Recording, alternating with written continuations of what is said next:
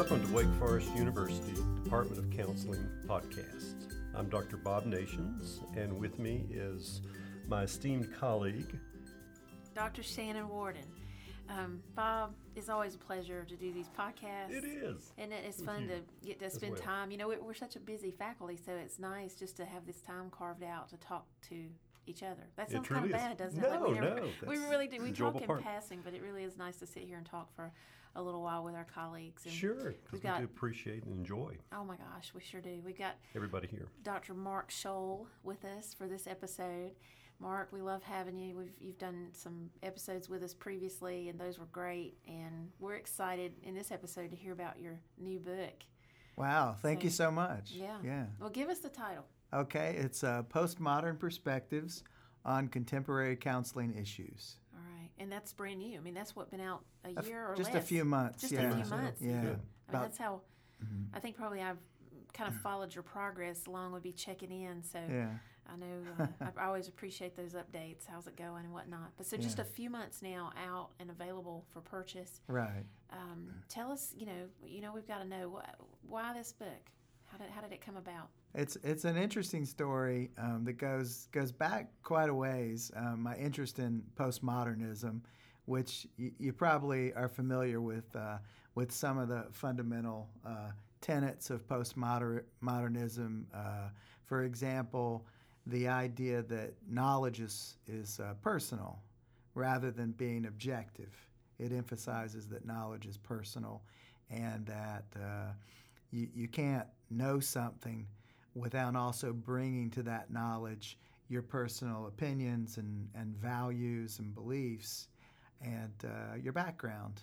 So, and also the idea that rather than having a singular self, we actually have multiple selves.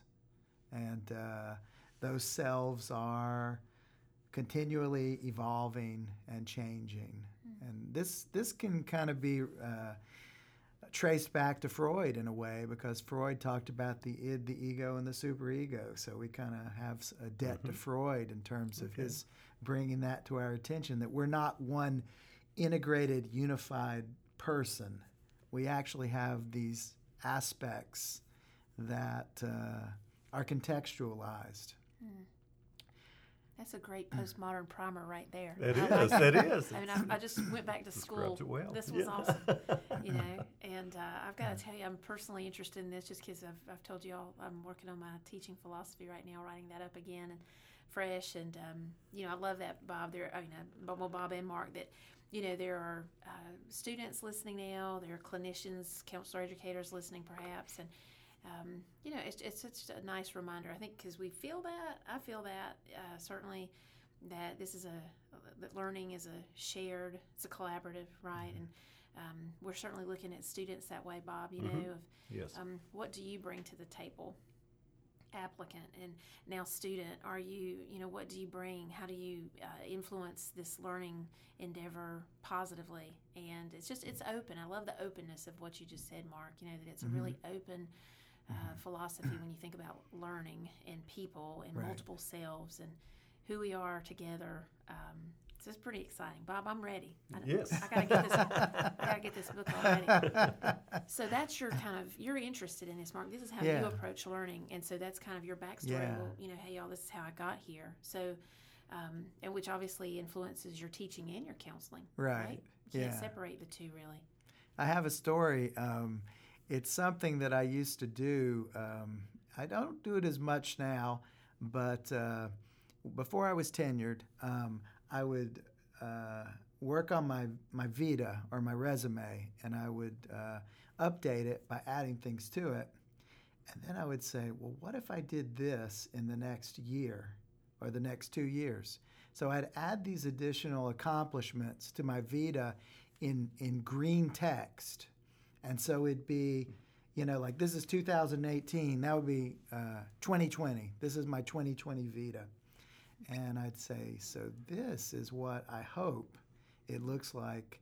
And I thought, this is kind of like a solution-focused approach to resume writing. It's not anything you would actually turn in to anybody. Yes. It's real, but it's aspirational. right? Yeah, it's like an aspirational or a constructivist resume. Yeah.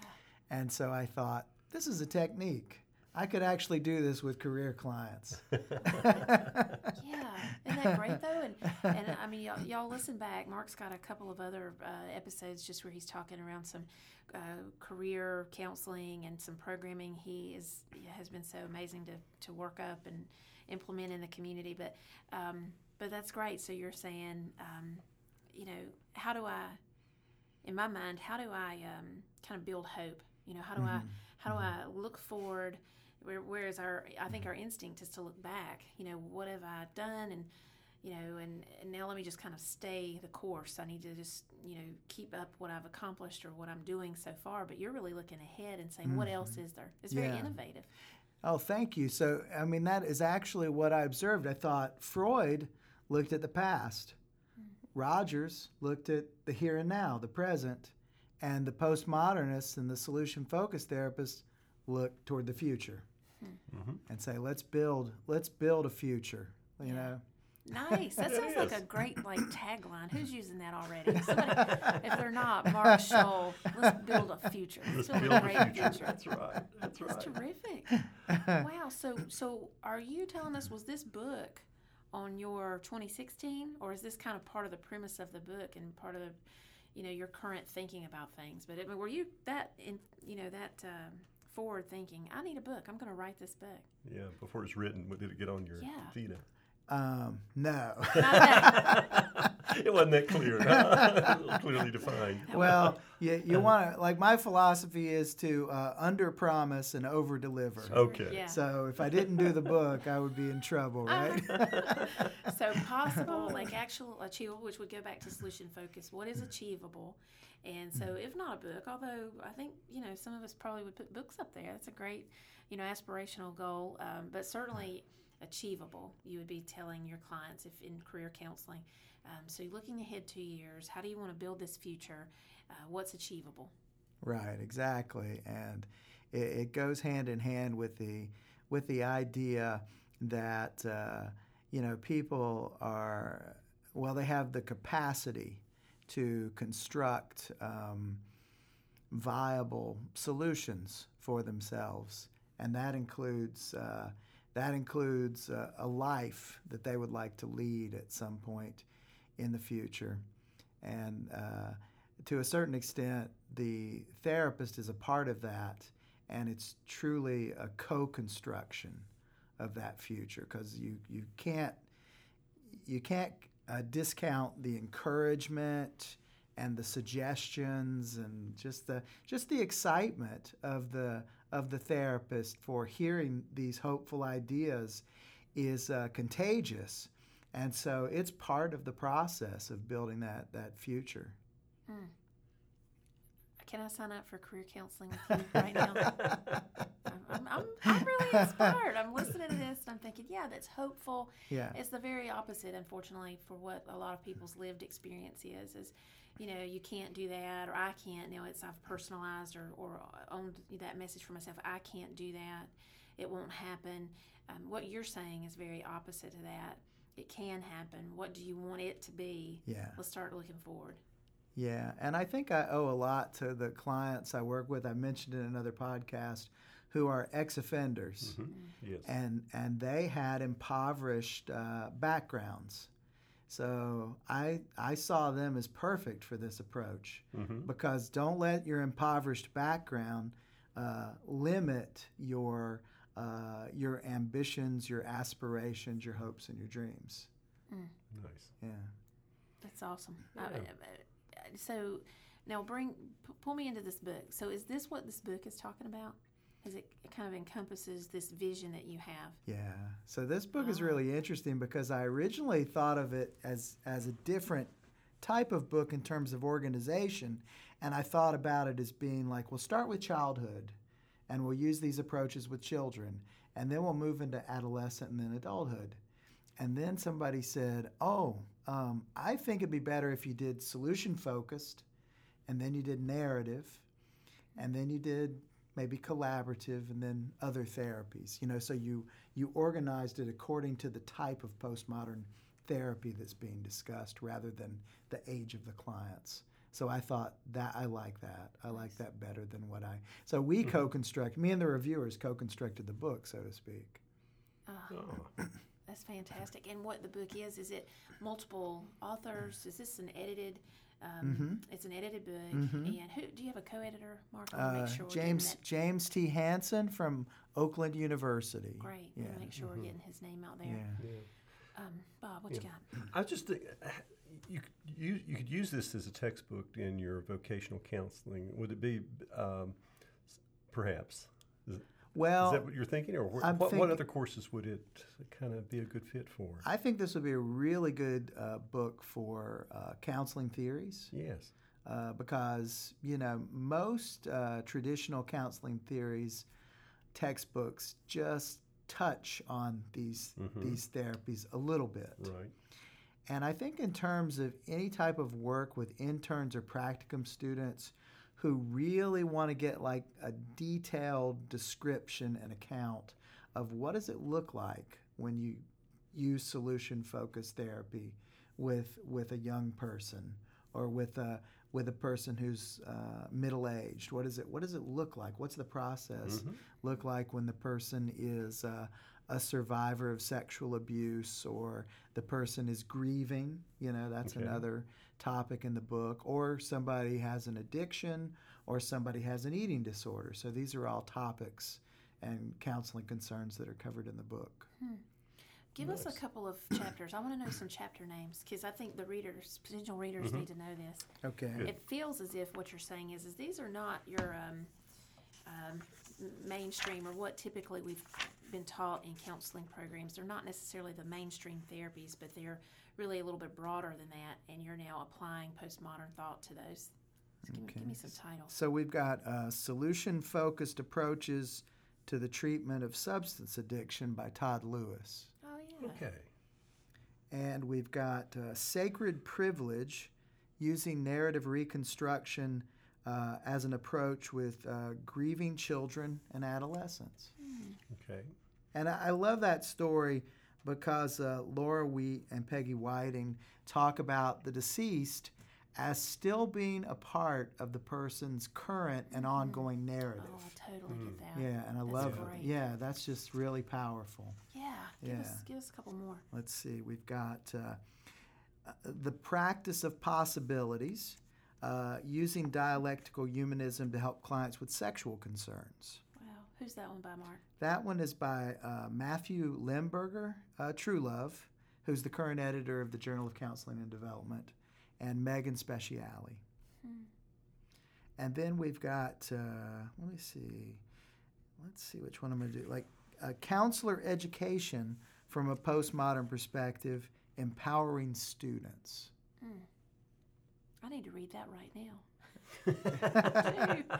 It's exciting. It's an exciting one. That would be a good fit right now. Well, I know, and I just, I don't know, some of the key themes, what I know of postmodernism and what you're talking and teaching us about right now, Mark, is just the collaborative element of that, and to me it seems, it's not separating theory from the practice and the relevance of now. It's really integrating, maybe in a different way than just the generalist practitioner would have been taught. It's really specialized, and let's integrate theory with postmodernism. But it's just, I think the pull to me, or for me, to that is just the, I don't know, just I love even that title, The Possibilities. To me, it opens up possibilities when we think from a postmodern standpoint. Yeah, and all the authors really dwell in the practice of the therapies that they talk about and apply. So some of them use narrative therapy, some use solution-focused therapy. Julene Boozer uses something called collaborative therapy with eating disorders in her chapter.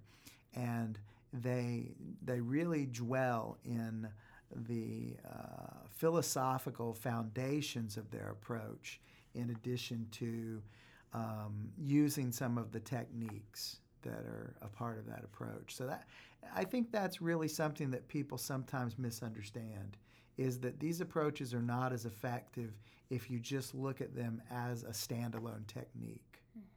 It's also about the relationship between the counselor and the client, which is much more egalitarian when you take into account the belief that knowledge is personal. You have to have a more egalitarian relationship with your client.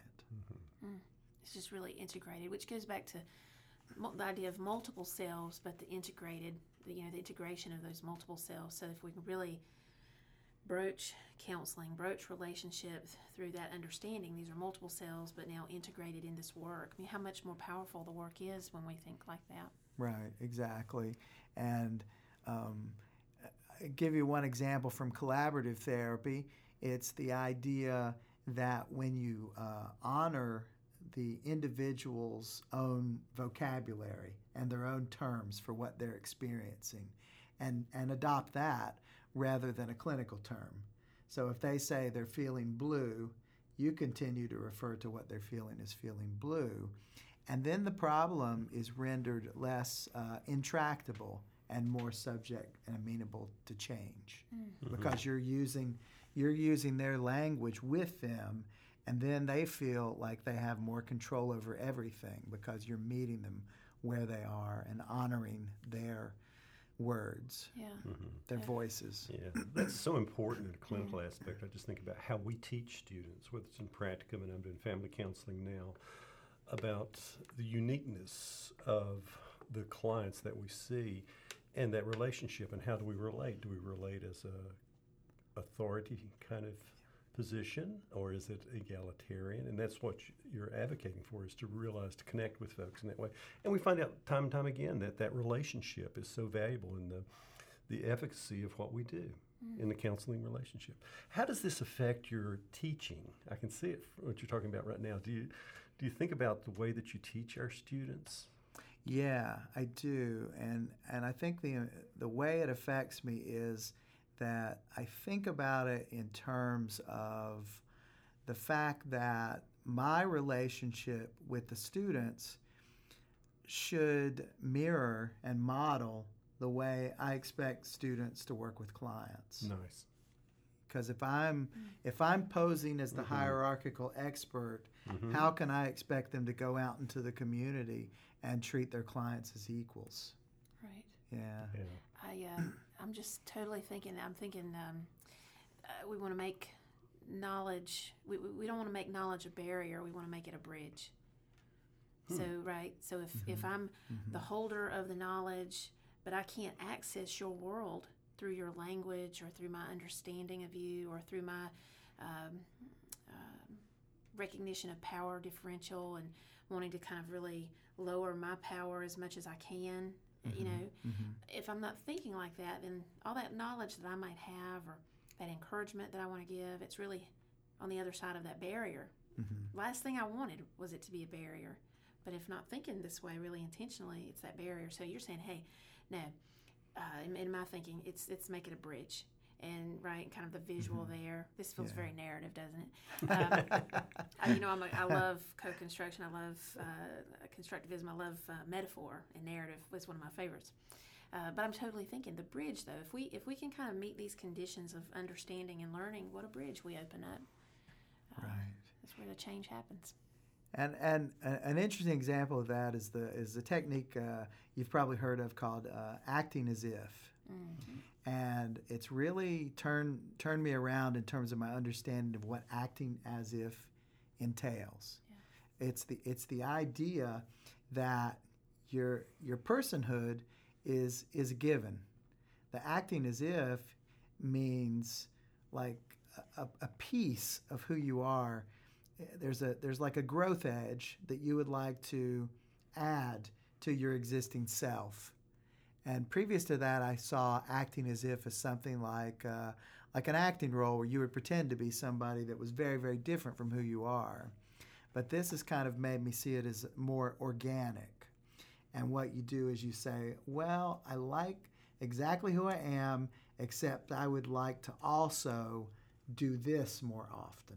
Like maybe put myself in environments where I'm a little uncomfortable, and I have to learn about people from other cultures and spend more time there than I'd normally be comfortable spending time, and open myself up to learning. And I'm still me, I'm still the same person, but I'm going to go out and be more adventurous maybe. So maybe that's what my acting as if is. I'm acting as if I'm Mark, but I'm a more adventurous version of Mark.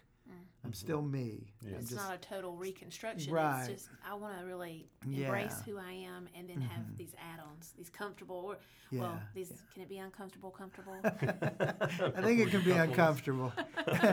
and, Incrementally uncomfortable.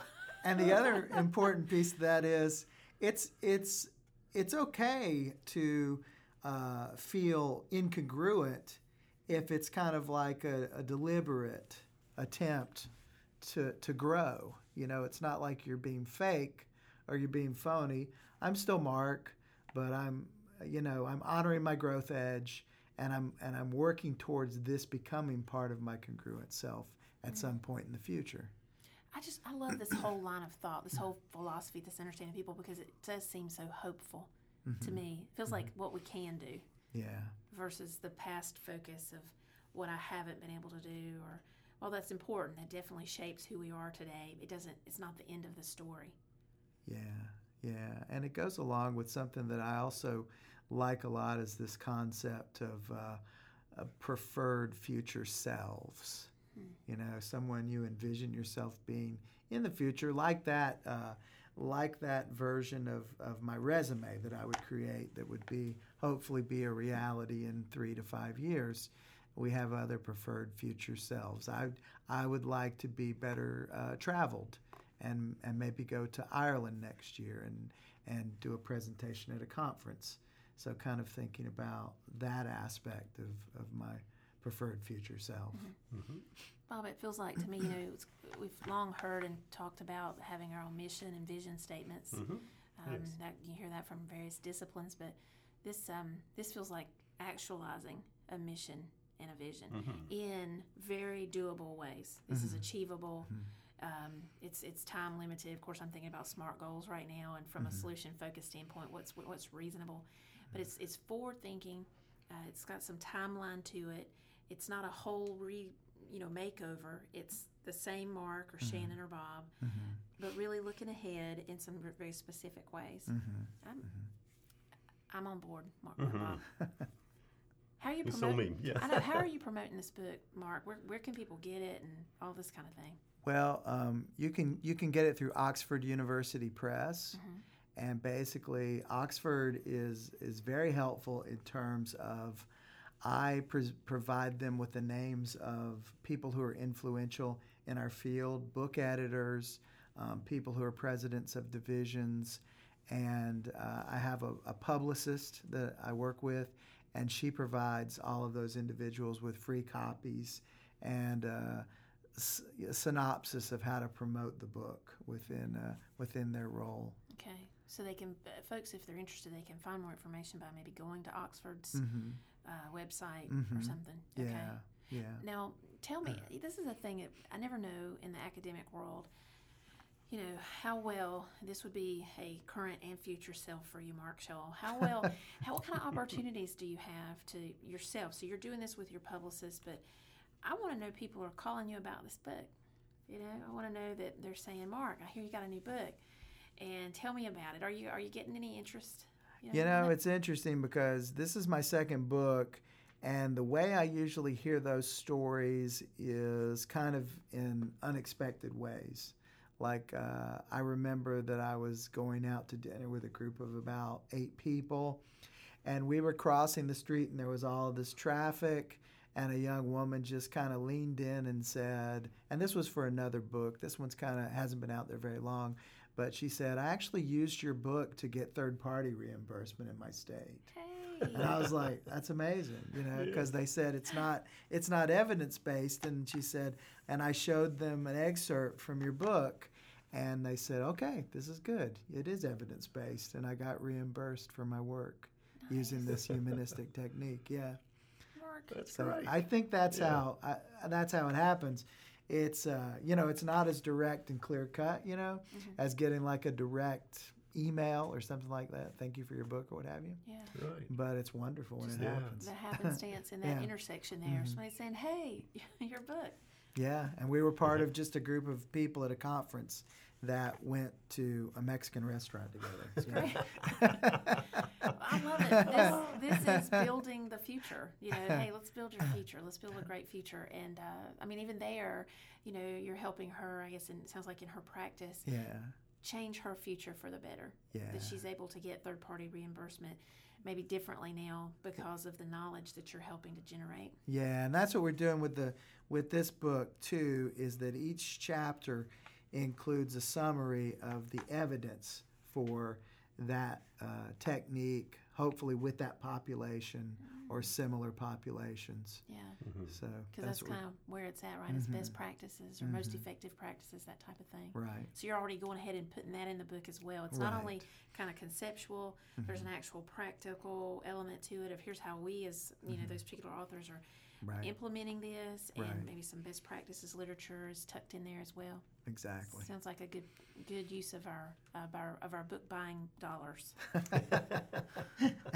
Or if you're a listener and you're in a teaching role or another role that you have some choice and resources to be able to select this book, it sounds like it's good for classes and just even for the clinician too out there wanting to kind of grow their practice and understand.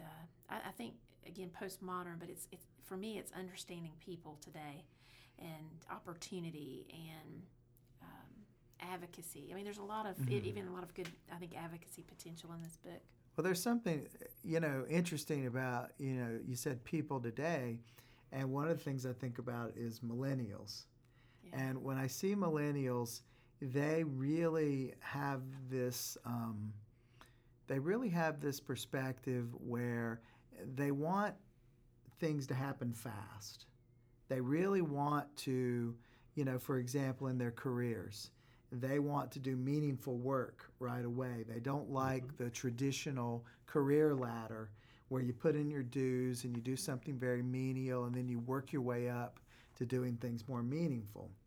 One of the great things about postmodern approaches is the philosophy of the theoreticians who develop these approaches is change doesn't have to take a lot of time.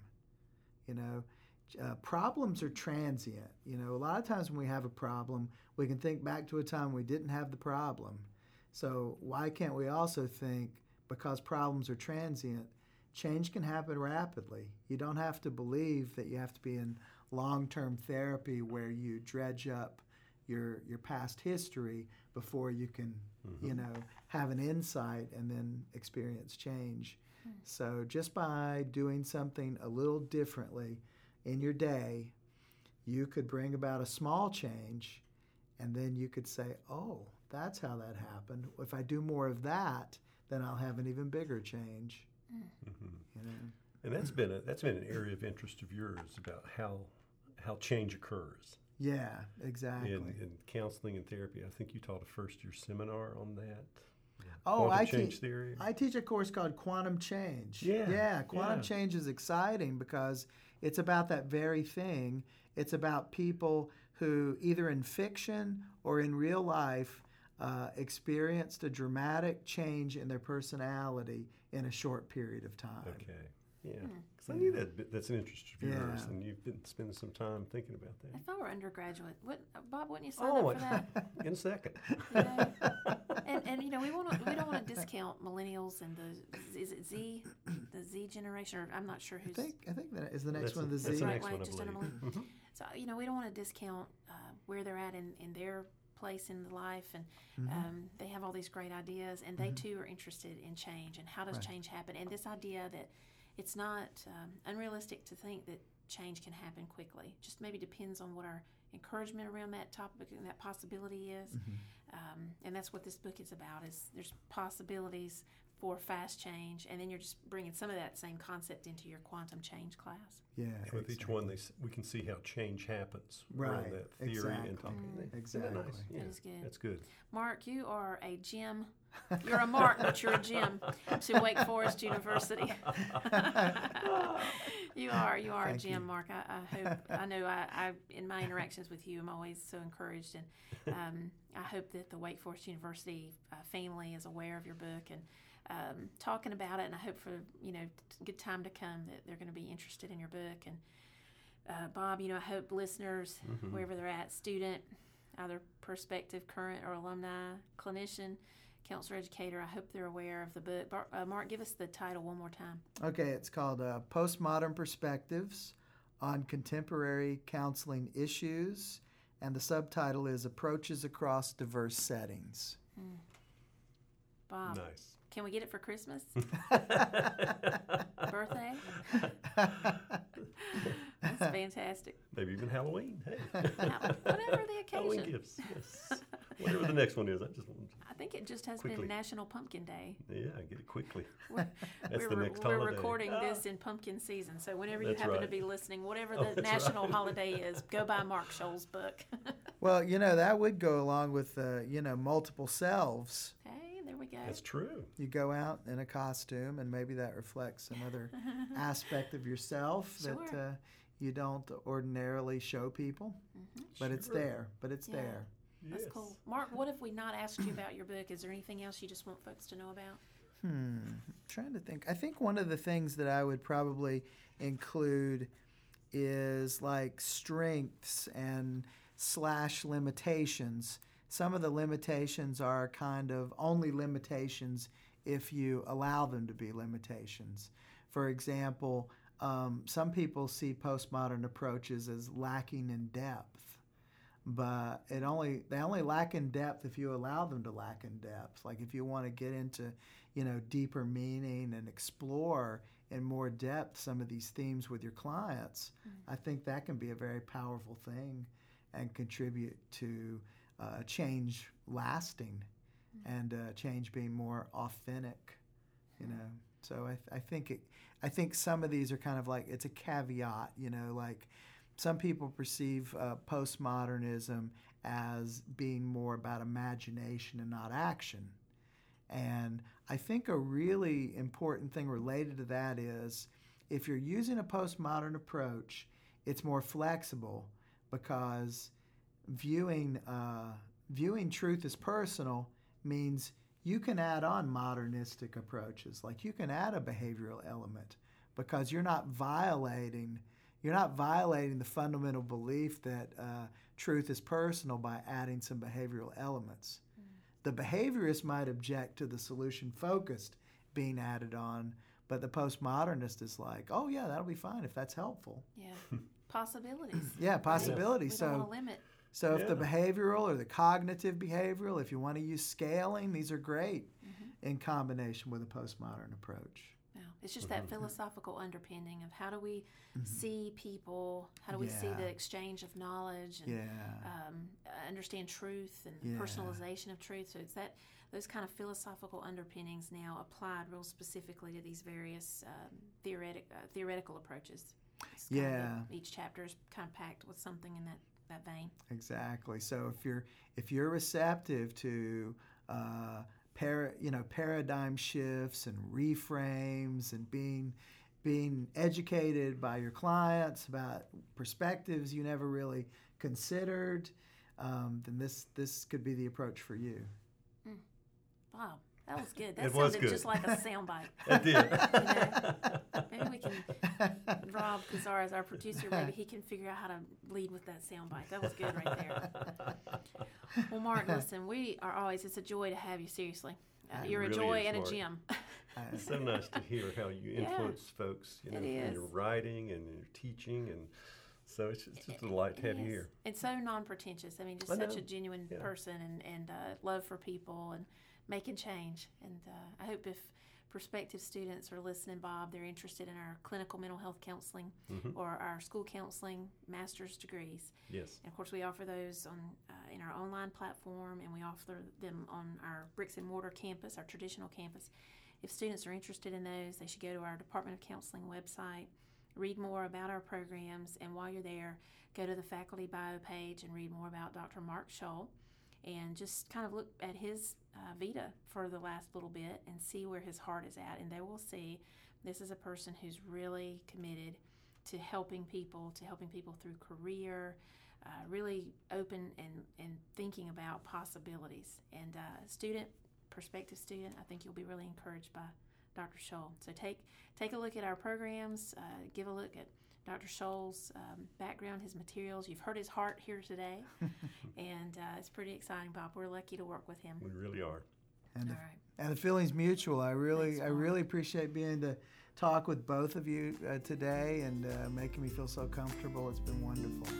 Good. Our pleasure for sure. Well, Bob, Absolutely. I hate to say it, but you know what we did? Yep, we We did it did it again.